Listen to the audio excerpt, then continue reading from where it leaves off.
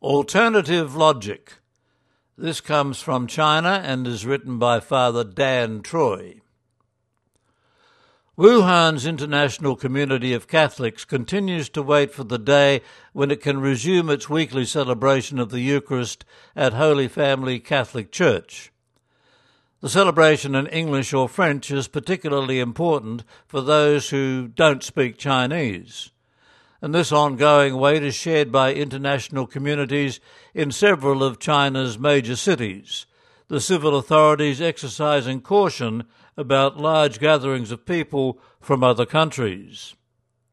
However, in an approach that seems to be based on alternative logic, all are welcome to attend the liturgies in Wuhan that are celebrated in Chinese. A recent request by a family from the Philippines for baptism for a 6-year-old child met with the kind of approval of the parish priest in this side of the city, a decision that also seemed to emerge from the world of the unpredictable.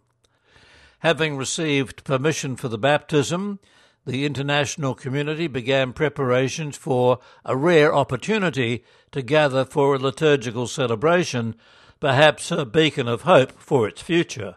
The last occasion when the community gathered was January 19 last year, just 4 days before Wuhan became an internationally known city as it led the way by entering a severe 11-week lockdown. The fourth Sunday of Easter will be remembered as a special day by Ingrid Catriel Padua. Her family and friends from the Philippines, as well as 30 members of Wuhan's diverse international community, prayed together as the church celebrated the joyful occasion of welcoming a new member.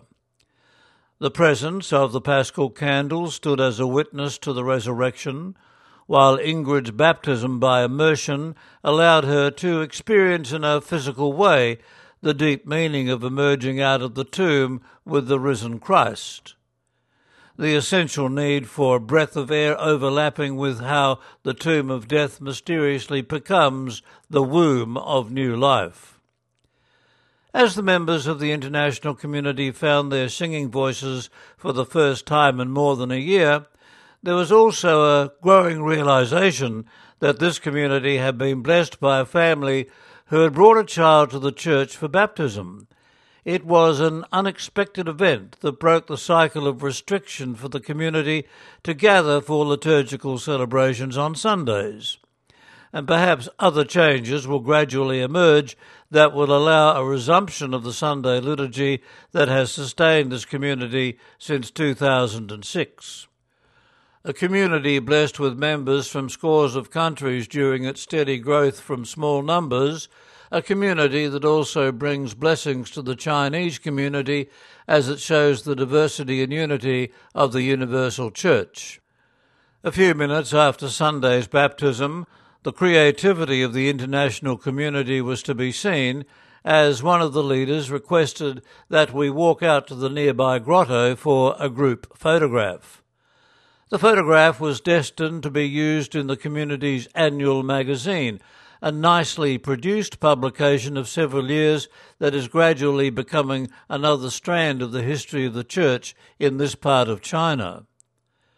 In front of the grotto, it was appropriate that the centre seats were reserved for Ingrid, her family, and her friends. At such a young age, she may not yet realize that she has provided Wuhan's international community of Catholics with such a moment of grace and renewed hope for a community in its recovery from the disruption of COVID-19. As one of the youngest members of the community, she is likely to receive a special place in this year's magazine, an expression of appreciation to her for shining a unique light that affirms the wonderful news that Jesus has truly risen. And that story from Columban Father Dan Troy lives and works in Wuhan.